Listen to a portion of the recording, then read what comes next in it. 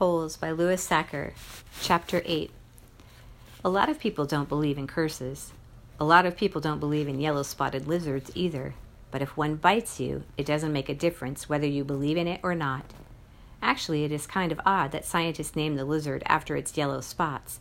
Each lizard has exactly 11 yellow spots, but the spots are hard to see on its yellow-green body. The lizard is from 6 to 10 inches long and has big red eyes. In truth, its eyes are yellow, and it is the skin around the eyes which is red, but everyone always speaks of its red eyes. It also has black teeth and a milky white tongue.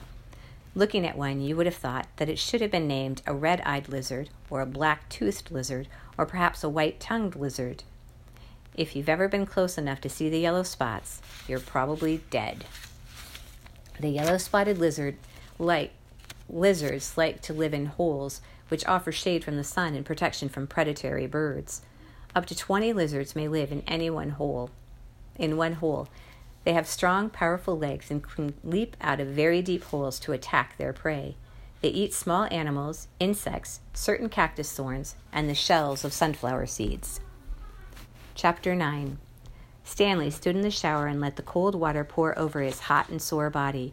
It was 4 minutes of heaven. For the second day in a row, he didn't use soap. He was too tired. There was no roof over the shower building, and the walls were raised up 6 inches off the ground, except in the corners. There was no drain in the floor. The water ran out under the walls and evaporated quickly in the sun.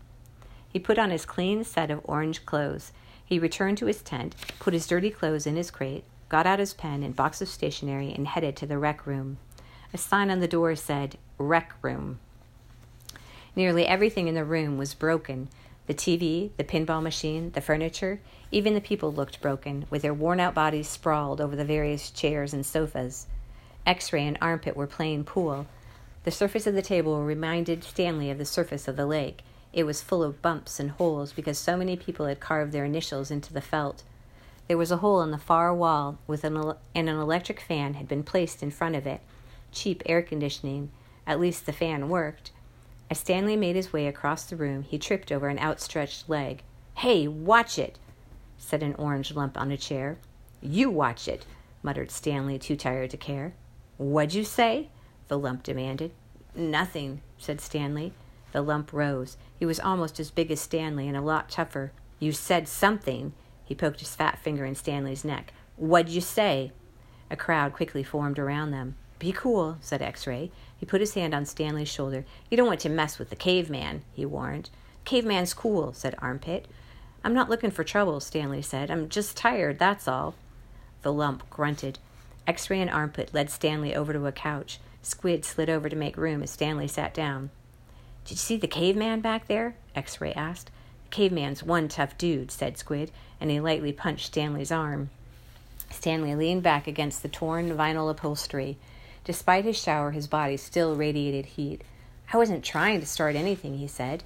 The last thing he wanted to do after killing himself all day on the lake was to get in a fight with a boy called the Caveman.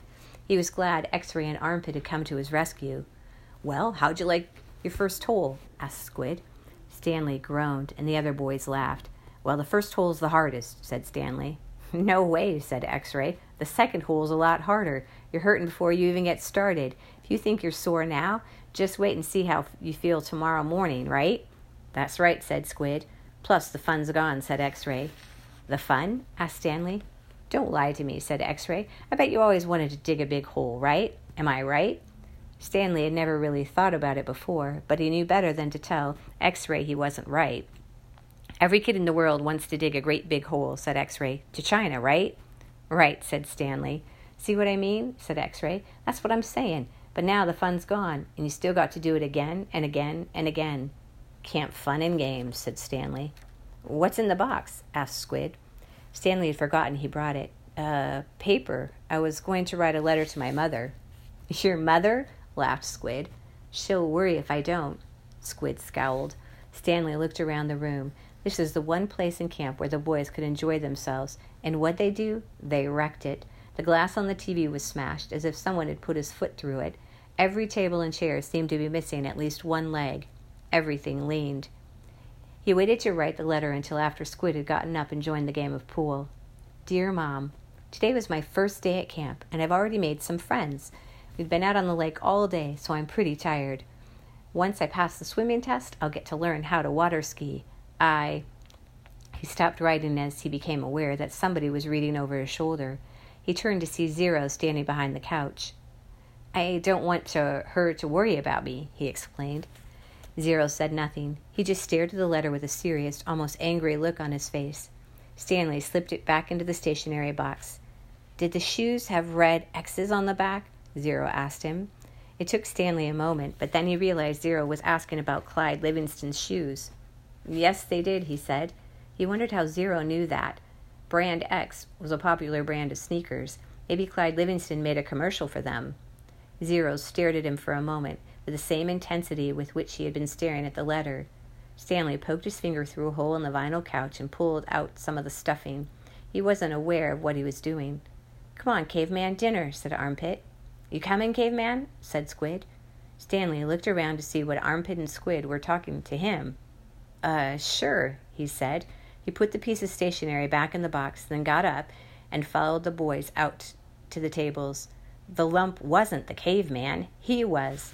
He shrugged his left shoulder. It was better than Barf Bag.